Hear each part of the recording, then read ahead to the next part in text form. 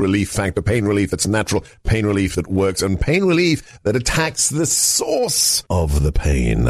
That's the experience of tens of thousands of Americans who are taking Relief Factor right now. See their incredible video endorsements at relieffactor.com and then order your 3-week quick starter pack for just $19.95. That's less than $1 a day. Find out if it can work for you like it works for me by ordering your 3-week quick starter pack today. Relieffactor.com, relieffactor.com. Be the next success story. Going deeper on the big issues that matter to you, this is your exclusive podcast, America First One-on-One, with me, Sebastian Gorka, former strategist to President Donald J. Trump. Welcome, dear friends, to America First One-on-One, where we get to talk to our good friends on the big issues of the day. But to get to the heart of them, we have time to dig deeper, not just some legacy media, quick media hit. No, this is diving to the heart of the issue. And this day is a very special one. A friend of mine for many, many years. I dread to think how long I've known this man. He is a staunch supporter of our radio show, comes in studio every Friday afternoon to talk national security and foreign affairs. He is the vice president of the Heritage Foundation, Jim Carafano. Welcome to America First One-on-One. Hey, it's great. It's a real honor to be with you. I've been, like you said, we've known each other forever, but I've been such a fan of what you've done to the show, and especially now, as you know, I think talk radio is the only forum in America where we have this uncensored opportunity to really unpack things in a way that you can't do online in social media, you can't do in many of the mainstream media. And this is maybe the only forum that Americans have where they can really connect across the country. And I just think it's more important than ever. And to see you part of this, great team of conservative broadcasters that are out there, it's just, I'm just honored to know you and appreciate what you're doing, because it's never been more important. Well, look, let me return the compliment. The idea that in D.C., of all places, we get somebody who knows what he's talking about to come in studio on a Friday afternoon. That is a mark that should get a medal in and of itself, because Friday afternoon in D.C., it's like a ghost town. So God bless you, Jim. And I have to say this because I've noticed this in the last few weeks and months. Nobody else does this but Jim Carafano. Every week, a couple of times, he's going to tweet out, follow him at JJ Carafano, these are the people you should listen to. And he'll tell you this show, whether it's Jersey Joe, Joe Piscopo in New York, or whether it's one of our other buddies. And he gives you a guide to, hey, guys, if you're really interested in this stuff, listen to these people and follow them. So God bless you, Jim, for all the support you give, not just me, but everybody who's trying to get a little bit more serious about these issues. So... Go ahead. No, I was going to say, and it was never more important than the kind of the height of the Afghanistan chaos, when a lot of people were actually trying to coordinate with other people to save lives, and there was this cadre of people that were just doing an incredible thing, and it was you and Laura Logan, who's just been unbelievable, and our good friend Sarah Carter and Molly Hemingway and Tammy Bruce and KT McFarland, and both on social media that a lot of people saw, and what a lot of people didn't saw was behind the scenes and phone calls and emails, just frantically sharing real information and trying to save lives. Boy, and just to watch you guys in action was really awesome and super gratifying to just even have the privilege of knowing you guys. Well, look, two people we've had on the show already who are people out of Afghanistan, Americans, SIVs. You have to do something. When you find out a buddy of yours, a former Air Force guy, is actually flying people out who have been left there, you got to bang a drum and you got to bang it loud. Okay, let's get to you. Let's talk about you. We're not going to be interrupted. We're going to get to know you. We're going to talk the big issues of the day, Afghanistan et al. For those who've just been sent this link to this new podcast, One-on-One, somebody who's just tuned into the radio show, let's start with, who is Jim Carafano? Where did you come from? Where's your family from? And what did you do in service of this country? And then how did you end up at the conservative mothership that is the Heritage Foundation? Yeah, actually, I think I'm pretty typical. DC, there was so much serendipity here. So I graduated from West Point. I was in the military for 25 years.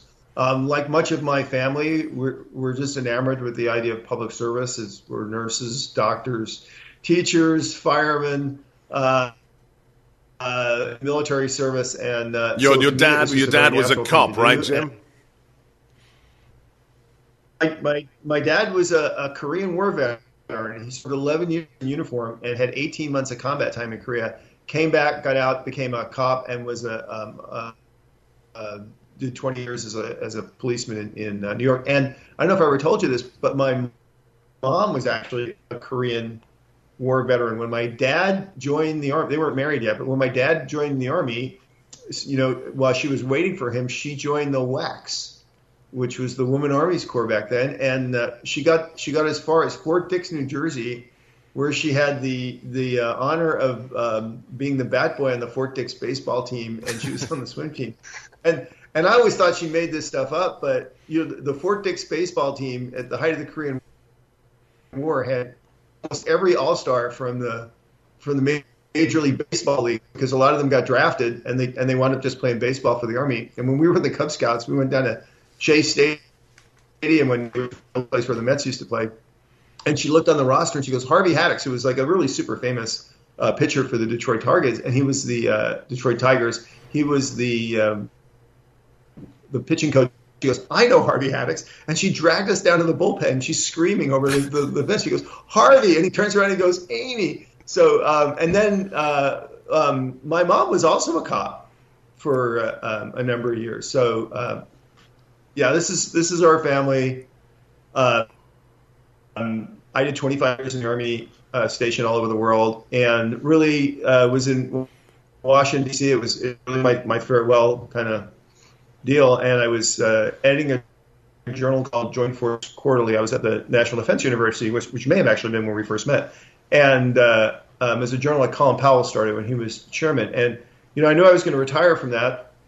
And when I decided to retire, I went at a small defense think tank.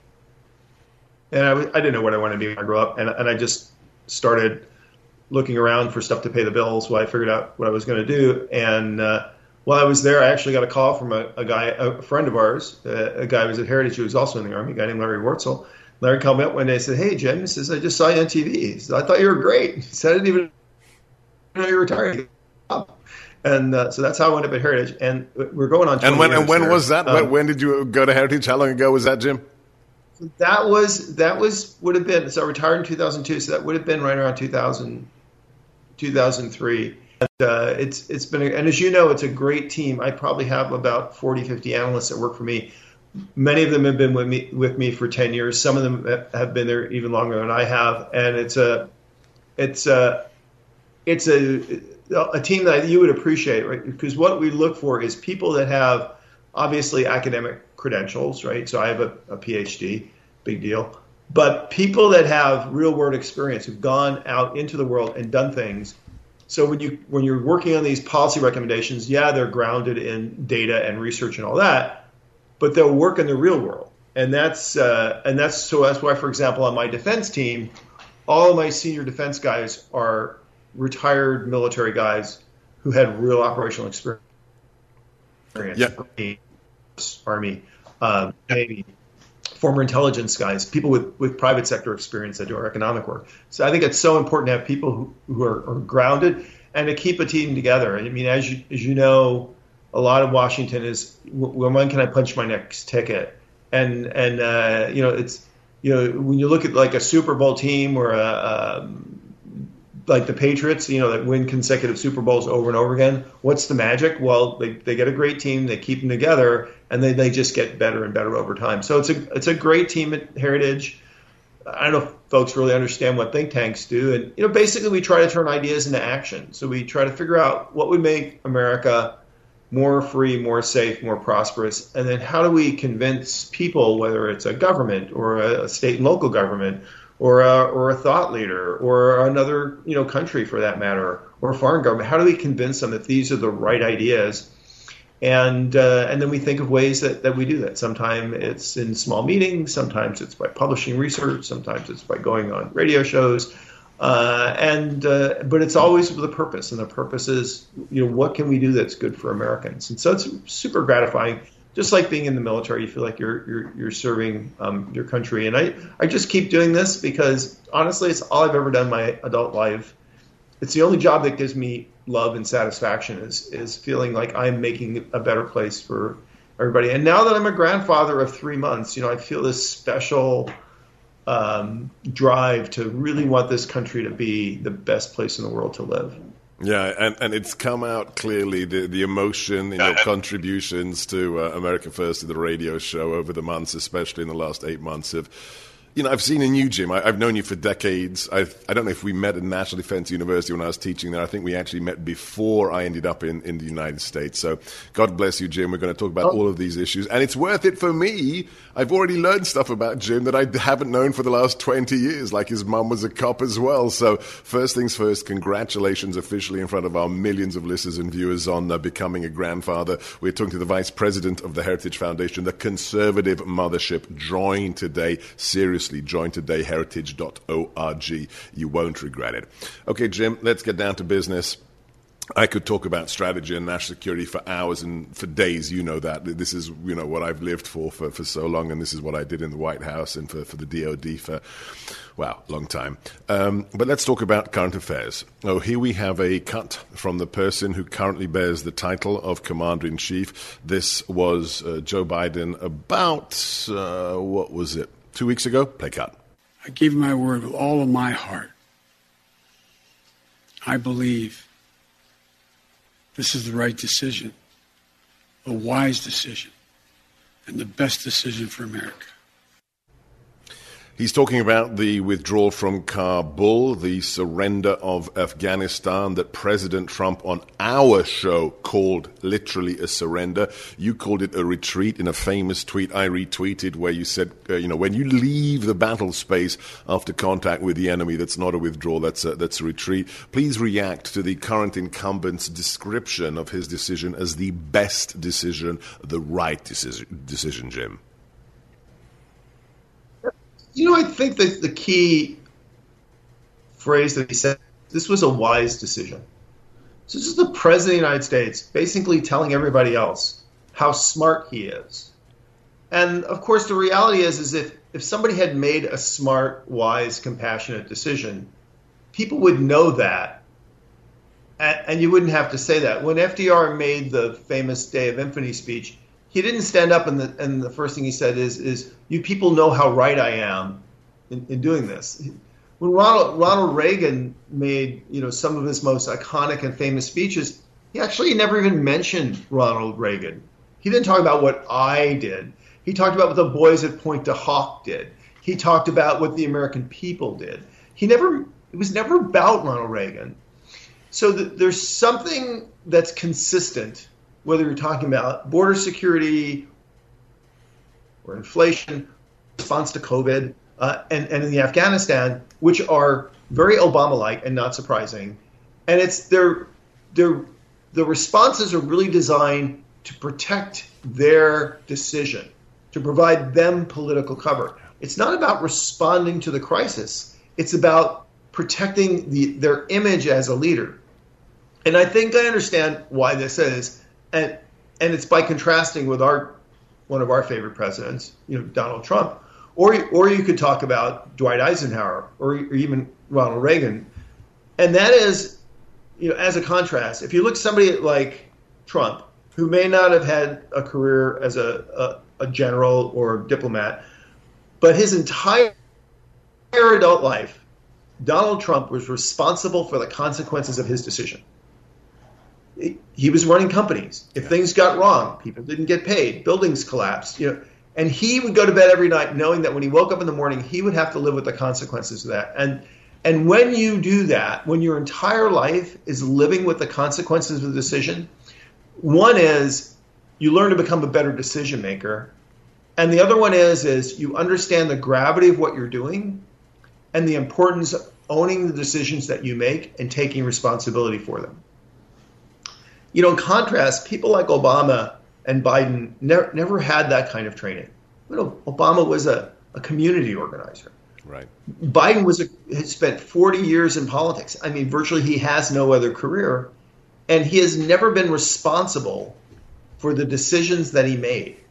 And they're unprepared for that. And it's, look, anybody can be responsible for a decision when things turn out okay. But when things turn out wrong, and it's very clear it's your responsibility they turned out wrong, a real decision maker knows how to deal with that. I'll give you an example. Probably the best one is Eisenhower. They went to Dwight Eisenhower at the end of May, and they said the weather is not right for the invasion of Normandy. We had people on ships, everybody's thing, and Eisenhower said, okay, we're not going to go. I mean, he could have just said, all right, well, let's just do it anyway. Right? He said, nope, we're not going to go. And then on June 6th, they came and they said, we think we have 24 hours of good weather. You can get the guys on the beach. This might work. And Eisenhower said, we're going to go. And then he did. Then he went back to his office and he took out a piece of paper and he wrote an apology. He said that this invasion has failed. People have died. I made the decision. It's my fault. I was wrong. Just in case. And then he folded that piece of paper and put it in his pocket, right? Because if Normandy had failed, he was going to take responsibility for that. People like Joe Biden have never had to do that their life. They don't know how to do that. And honestly, their response, once they are in a position of power and in making these big monumental decisions where they really don't weigh the gravity and the responsibility of what they have, is when things go wrong, is they just all go all Bart Simpson, right? Not my fault. I didn't do it. I wasn't there. Right. I mean, Obama did that for 8 years. Benghazi wasn't his fault. ISIS wasn't his fault. Nothing was his fault. And Biden does the same thing. And this is what's, I think, the greatest danger here. They're about defending their politics. They're not about solving the problem. And here, from our perspective, this is so clearly apparent to our enemies. They know that these are feckless, cowardly leaders. They know how to exploit that. And so this gravy train for the bad guys is not over by a long shot. That you actually read my mind. That was going to be my next question. So talk to us about what the withdrawal, the retreat, the surrender of Afghanistan, how that is filed in Tehran, in Moscow, in Pyongyang, in Beijing. How do they look at the last 8 months? Not politics, but policy, Jim. How do our enemies look at that balance sheet? Well, reflexively, the U.S. position is to disengage, walk away. And there's both, there's a domestic political reason for that. In addition to being like the guy, I don't want to get in fights in the schoolyard, right? I want to be the kid that goes and cowers by the door, right? Because then nobody will pick on me. And of course, what do the bullies do? They go find the guy that's cowering in the corner of the schoolyard, and that's the guy they pick on. Right. But in addition to that, for them, it's all about domestic politics and the consolidation of domestic political power. And dealing with foreign policy and these things are a distraction. And so they would rather just disengage. And if they can't disengage because they turn their back on the enemy and they get stabbed, their notion is to accommodate, enable, empower, buy them off. And this is such like a politician, community organizer response, right? You go in a community and you're loved in the community because, like, here's some free school lunches. Here's jobs for all your cousins, right? You buy friendship, and that's what they try. That's what politicians. Oh, look, I'll put a rider in the bill for you, right? They buy friendships, and they think they can do that with their enemies. And our enemies can sense weakness, and I think that just means there are more and more troubles ahead, and not just from the Taliban, but from North Korea and China and Russia and Iran. I want not only to recognize Jim today, but also somebody else who supports the values that the Heritage Foundation supports, a man we call America's mayor. He's under attack. They want to cancel him. They want to bankrupt him. They want to strip him of his law licenses. As a personal favor to me, would you please support Mayor Rudy Giuliani? It's RudyGiulianiFreedomFund.com. Send some support to the man that brought New York back from the brink in the 1980s and got it back up on its feet after 9/11. Please support Rudy Giuliani today. That's RudyGiulianiFreedomFund.com. Jim, you have been... Let's talk about not just the politicians. Let's talk about the question, something that's really, you've told some amazing stories almost every week. You'll bring a personal story or a historic story to bear on our radio show that illustrates the values upon which the the Republic was founded, the values that Heritage fights for, and really have a lot to do with honor in leadership. As a West Point graduate, as somebody who's served the nation in and out of uniform for decades, will you talk to us about what has happened, in your estimation, to the officer corps in America? And as somebody who's worked with every service for years, I'm not interested in people below the rank of captain or major. I'm talking about 1 star and above, and the fact that to this day we haven't seen a slew of resignations or firings for what happened in Afghanistan, or with regards to the southern border amongst the Department of Homeland Security. So where are we as a nation when it comes to what does West Point call it? The issue of honor violations. Yeah, I think there's no question that this generation of senior leaders has failed us. I've written about this. We've talked about this on your show, and I'll give you a perfect example of this. And you will appreciate this because I'm sure you've read this, and we've all read, for example, about George Marshall and other leaders, and how you're bound to follow lawful orders. But when you see things that are wrong and stupid, there's a way to follow the order, respect your boss, and still make the point and let them know that they're making a bad decision. And if they make that decision, they own it. In contrast, our good friend H.R. McMaster, who wrote a tremendous book about the generals just never told Johnson the truth about Vietnam because he just didn't want to hear it. And they never found a way to tell him the truth, and that they were just as culpable as he was. Ironically, H.R. was just fired by Biden from the advisory board at the Academy at West Point, which is kind of funny because he's going to be recognized by West Point with the highest, yes, recognition of honor this weekend. Right. He's going to be named the Distinguished Graduate, which people like MacArthur, and Colin Powell get. So that's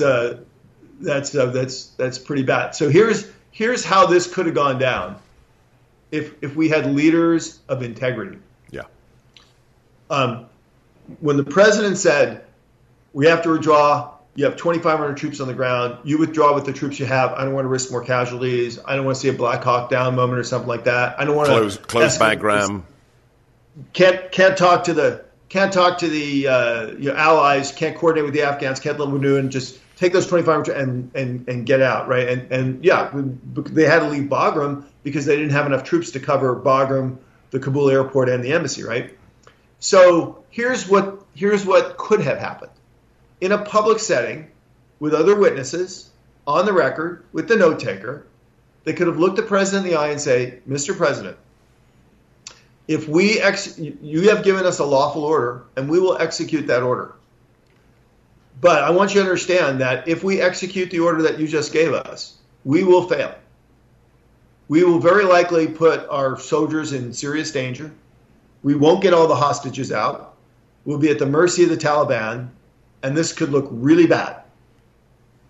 Having explained the consequences of the order you just gave us, do you still want us to execute that order?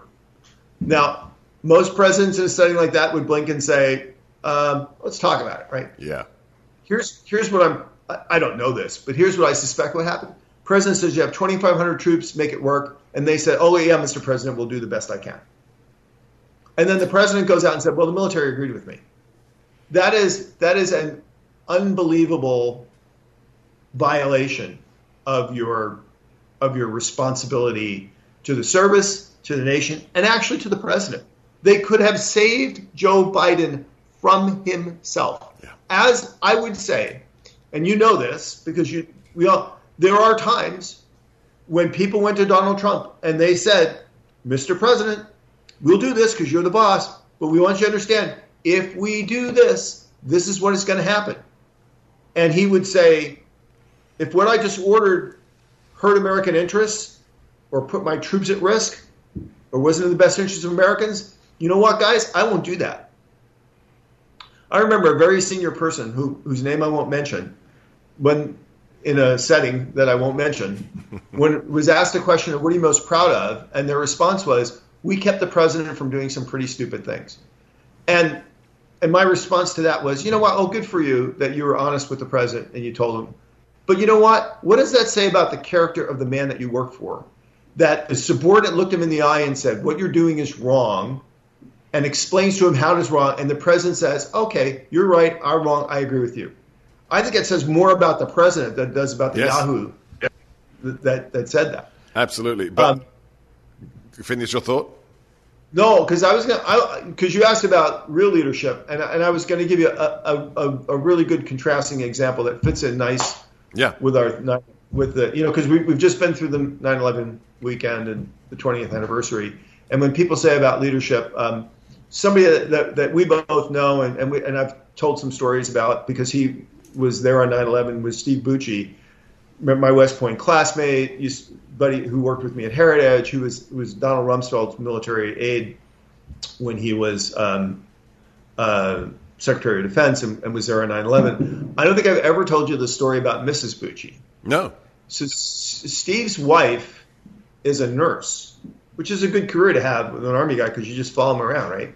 So when Steve got the job at the Pentagon working for Rumsfeld, she went down to the Pentagon clinic, because you should know there's a medical clinic in the Pentagon where people can go for like bumps and bruises and stuff, to interview for a job. Her scheduled interview was on the morning of September 11th, 2001. Wow. While she was in the clinic, the airplane hit the building. And even though she was not an employee of anybody, she spent the entire day being a triage nurse in the Pentagon. And Steve didn't know where she was. She couldn't tell him where she was. He didn't even know she was in the building. When the day ended, this woman who did this extraordinary thing, finally got home. And they live in Arlington. And when they got home, their car was covered in dust and soot from the fire at the Pentagon. And she just looked at that and she goes, well, that's people. Yeah. Right? They're people that were burned alive. And that part of them is in this dust spread across the city and the country. And she just broke down in the driveway and cried. There's somebody, not a 4-star general, not even wearing a uniform. That's leadership in America. God bless her and the thousands and tens of thousands who served this nation after 9/11. We're talking to Jim Carafano, Vice President of the Heritage Foundation. Follow him at JJ Carafano, and please join the Heritage Foundation today, heritage.org, under the able leadership, the stellar leadership of Kay Coles James. For the time being, we're very sad to hear the announcement that she will be leaving. She's done amazing things there, very much in the spirit of Heritage's founder, Ed Fullner, and it was fabulous to see both of them on the presidential transition team before the transfer of power in 2016. You will be missed at Heritage, but I think we'll see Kay back again in one form or another. Jim, let's talk about the big picture. You've actually not only taught about Homeland Security with me at National Defense University, you wrote the book, literally. You wrote the textbook on Homeland Security. Give us the overview. This is the 20th anniversary of the biggest terror attack in the modern age. The southern border is open. The Taliban is stronger than they've ever been. AQ, ISIS flooding back into that country. You are the premier expert. How much more in danger is America or Western civilization 20 years later after 9/11?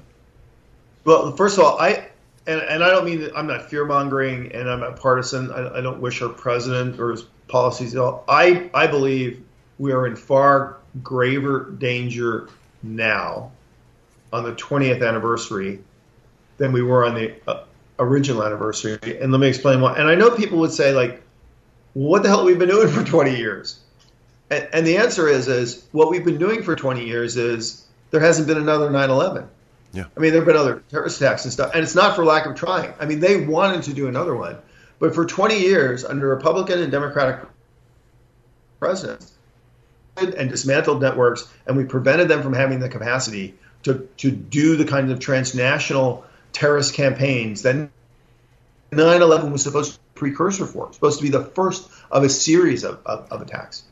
I liken it to, look, transnational terrorism is the easiest business to get into. I mean, you're just killing innocent people. How hard is that? I mean, anybody can be a terrorist, right?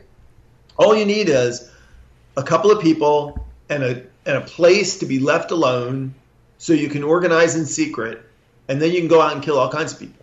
Right, with box cutters. An easy business with box cutters and plane tickets. It's an easy business to get into.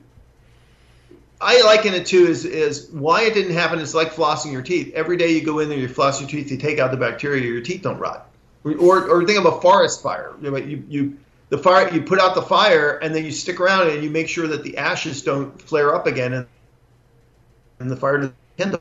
So it's not like a traditional military campaign where you plant a flag and it's over. It's an action of protecting modern society, which is actually incredibly vulnerable to terrorism, from this by consistently going out and dismantling the terrorist networks, much in the way that the farmer, weeds the field so that we never overrun the fields. And we did that for 20 years. It was dramatically successful. Today, we just learned what happens when you talk about the situation today, and especially your expertise when it comes to homeland security in the southern border, Jim. Oh, absolutely. Because what Biden did is basically, it's like the guy that took his heart pills for 20 years and then stopped taking the heart pills and didn't understand why he got a heart attack. Biden essentially stopped caring. And what you have in Afghanistan is you will have another 9/11, and it will be planned out of Afghanistan. And Al-Qaeda, and they will insist that the world know that it was planned from Afghanistan, because that is the only way they can make up for their 20-year humiliation, to regain their honor, regain their respect, to be blessed by God, to demonstrate that this is their historic mission. I guarantee you there are people in Afghanistan today talking about this. It is going to happen. And what Biden has done is he's taken away our capacity to really know what's going on there, understand what's going on there, deal with what's going on there. We know less about what's going on in Afghanistan today than Bill Clinton did when he was lobbing cruise missiles blindly at the country 20 years ago. The defensive part of that, okay, I don't know. All I know is that Myers is out of the insane asylum. I don't know where he is, right? So how do you defend against that? Well, Biden has, in the 7 months or 8 months as president, not only has he abolished our ability to go after the enemy, he's virtually eliminated our ability to defend against the enemy. We have an open border. Millions of people are walking across that border. If they get this $4.5 trillion spending bill with amnesty, tens of millions of people will walk across that border without any inspection, no knowledge of who they are whatsoever. If I were a terrorist, or I were advising a terrorist, I would say, look, don't try to recruit people here to do your terrorist stuff. Get caught by the cops. Get a team, give them a modicum of training. It's not super hard. Tell them to walk in from Mexico. Nobody's going to bother. It's the safest, most covert way to get in the United States. Well, but Jim, it's not even covert. You're going to be given a plane ticket. I mean, you're going to be, even if you get caught, you're going to be babysat by Biden's government. And look what happens when you go to the border, turn yourself into CBP. You tell them, hey, send me to Cleveland, right? Once they get you there, what happens? Well, for 8 months, Biden has had Department of Justice and Homeland Security focused on pushing forward Biden's political agenda and not focusing on what they're supposed to be doing, which is going after transnational terrorists. So they're hounding conservatives and Trump voters. If you look at that list of indicators of what a terrorist is, according to the Department of Homeland Security, literally 75 million people in this country would qualify as a terrorist. Yeah. So we have the instruments of government that should be laser focused on this, essentially doing political hack work for the administration. And it's not just affecting our freedom and liberty that we're being hounded by our own government. We're actually less safe because they're not actually going out and looking for transnational terrorists. Now, none of this was true on the original 9/11. On September 2001, our border was actually more secure than it is today, because on September 2001, the Customs and Border Patrol were actually trying to stop people from coming into the country. They weren't facilitating them coming into the country. The FBI may not have been, terrorism may not have been their number one job, but, they investigated the first World Trade Center bomb. They knew that at least they were looking for terrorists and not Trump supporters. So I do think we're less safe today. And here's the thing is look at the Taliban. The Taliban would not give up al-Qaeda 20 years ago. You think they're going to give up al-Qaeda now?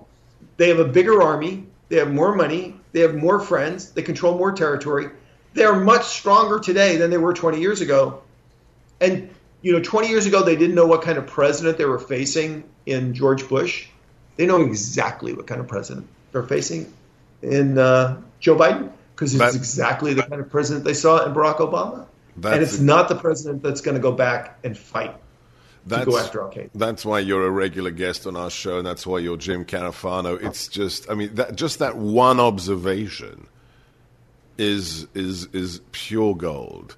If they didn't give up bin Laden 20 years ago, why would they give up anybody from Al-Qaeda today? Now that they've got $83 billion worth of our weapons, China's on their side. I mean, that just cuts through all the lies and the propaganda. Jim, all these guys are interacting, right? Pakistani intelligence services, the Haqqani Network, which is the framework behind that. Al-Qaeda, they all have a symbiotic relationship. They don't love each other, but they know they have to live with each other, and they know that when the others are successful, they're actually more successful. So I do think we're in a much more dangerous place. So you touched upon twice the issue of the federal government under Biden. You used the phrase hounding conservatives or targeting conservatives. From a pure threat analysis to the republic, the values of the republic, how serious is it that with a change of administration, we go from fighting terrorism to securing the border, to making sure cartels can't make billions every single month, to having the first DHS unclassified intelligence report after the inauguration state that the primary threat to America is domestic violent extremists who are pro-life, who may question the results of the last election, who may have certain attitudes towards January the 6th. How concerned are you, as a member of a conservative foundation, that it seems as if the federal threat analysis is about people who voted for Donald Trump, Jim? Well, look, I mean, Chad Wolf was the former secretary at Homeland Security, who's a visiting fellow with Heritage. And he will tell you that there's no data behind any of this threat analysis, because the data could not have changed the day he left office. Right. So he will tell you that there is no data that suggests that this threat analysis is anything a partisan political project that's putting a priority on hounding political enemies as opposed to actually going after terrorists. Which is a sin enough. What's the practical effect of that? So, everybody knows the story about the cop sees a guy looking under a street lamp, and he's crawling on the ground. The cop goes over, "What are you doing?" The guy says, "Well, I'm looking for my car keys." And he goes, "Well, where's your car?" He goes, "Well, it's down the block." And he goes, "Well, what are you doing here?" He goes, "Well, the light is better here." Right. So that when you're looking for terrorists in the place where the terrorists aren't, you're not going to catch the terrorist. Yeah. So when you are running around looking at people who are pro-life or anti-vaxxers or election deniers, you may not like those people. They may be bad for your politics. Not the people planning the next 9/11. And the deal is look, super terrorists are not like the guys on TV, right? They're not the mad geniuses in the James Bond movies. All you really need is an average bunch of people who are moderately not stupid, who do what they're told to do something really, and things don't even have to all go right. I mean, one of the 9/11 sites is in Shanksville, Pennsylvania. And the reason for that is because the terrorists had, 4 planes, and one of them was late, right? It was late taking off. I mean, so that really kind of screwed up their plans. And what happened, of course, was the passengers heard about the other planes being flown in, and they knew that was happening. So they attacked the terrorists because they knew it was suicide anyway. And the terrorists flew the plane into the ground in Shanksville. So, these weren't masterminded terrorist things. I mean, a quarter of their plot was completely screwed up by a delayed plane flight, right? Yeah, absolutely. So, But this is what's really scary about this is you're not out there trying to catch the James Bond supervillain. You're just trying to catch evil people with evil intent. And it is doable. You know, one of the things that we used to have at the Heritage Foundation was after 9/11, we kept a database of Islamist terror plots aimed at the United States since 9/11. And some of them were successful. We all know about the couple in California that killed people. And, of course, there's the Boston bomber. So our track record wasn't perfect, but the overwhelming number of plots that were aimed at the United States were actually reported ahead of time by good intelligence sharing, proactive law enforcement. So we actually went out and stopped these guys. And these were just the publicly known plots. The people didn't know about we don't have classified info. We don't know about the classified things that were stopped. But we got really good at stopping. We had almost a perfect record. And about 5 years ago, it was actually even under Obama, we just stopped counting. Yeah. And the reason for that is we were running out of plots. They just weren't happening. So you totally can do this if you do your job. But if you're not doing your job, it's like, you know, it's like the burglar that steals all your jewelry. He's not the genius burglar. He's just the guy that got lucky because you left your frickin' door open. Right, or it's like trying to play a football game without looking at the football. It's very difficult to win a football game if you don't actually look at the football. Jim, I could do this for hours. I just have one question I want to close on, however. What do you say, given your passion for what you do, your commitment to this country, your family's commitment to this country, the identity of the Heritage Foundation, what do you say to those who, especially after the last election, especially after the last 8 months, are just giving up on the idea of America and the founding values? Well, you know, that really gets to the core question. And actually, it's the thing that I learned from kind of the post-Afghanistan moment.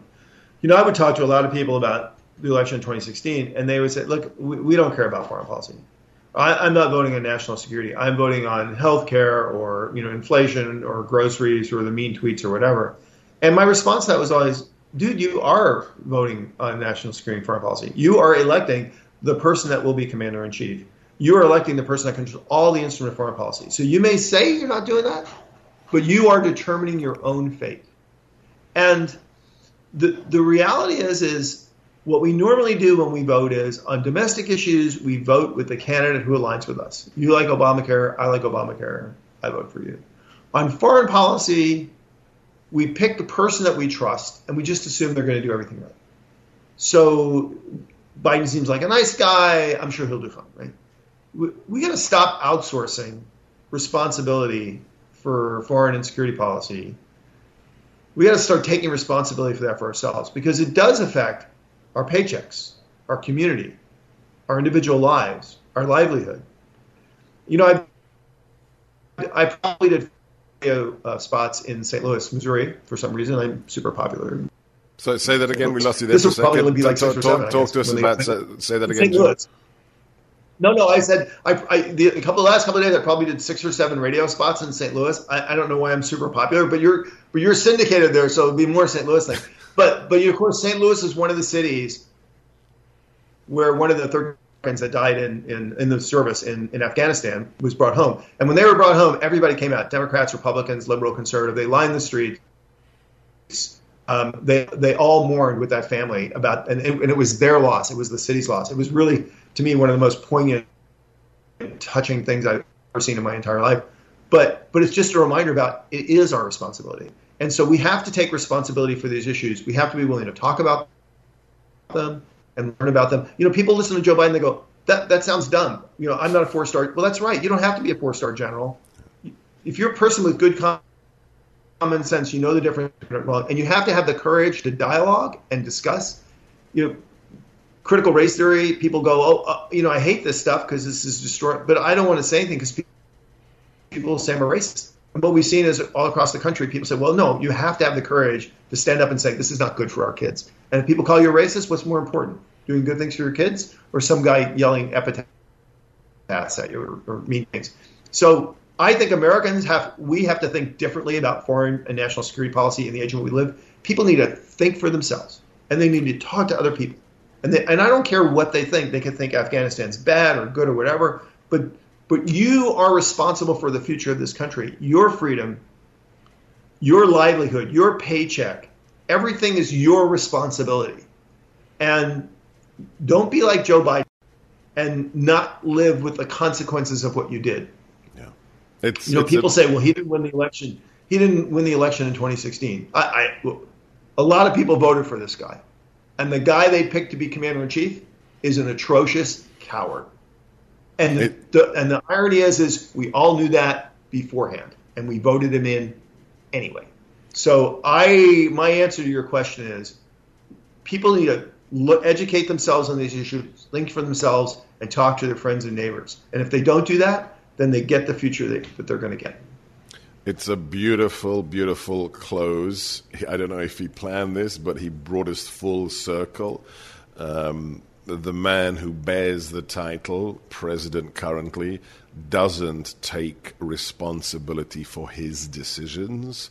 It is up to us to take responsibility for America. God bless you, Jim, for the work you do, for the work that Kay does, Heritage. Follow this man. Thank you for being a truth teller. JJ Carafano on Twitter, heritage.org. Join them, become a member today. I'm Sebastian Gorka. Dear friends, keep your head on a swivel. Watch your six. Hold the line. Never give up. Never give in. And stay frosty. 3-star General Michael J. Flynn, head of the Pentagon Intelligence Agency, knew all the government's dirty secrets. He was one of the most respected generals in the military. Flynn knew what the intel world had been up to. He understood its funding. He ordered the first audit of the use of contractors. This set off alarm bells. The explosive new documentary, Flynn, Deliver the Truth, Whatever the Cost, uncovers the facts behind this scandal. Flynn told the truth. He was the most dangerous person for Donald Trump to hire. I find out the worst enemy that I'm going to face in my life is right here in America. They took my assessment and they wanted me to change it. And I was like, I'm not changing it. They had to get rid of Flynn. With in-depth interviews, archival footage, and never-before-seen personal records of the man behind the headlines. I just felt like I was drowning. Flynn, Deliver the Truth, Whatever the Cost. Available now. Watch it today. Go to salemnow.com. salemnow.com.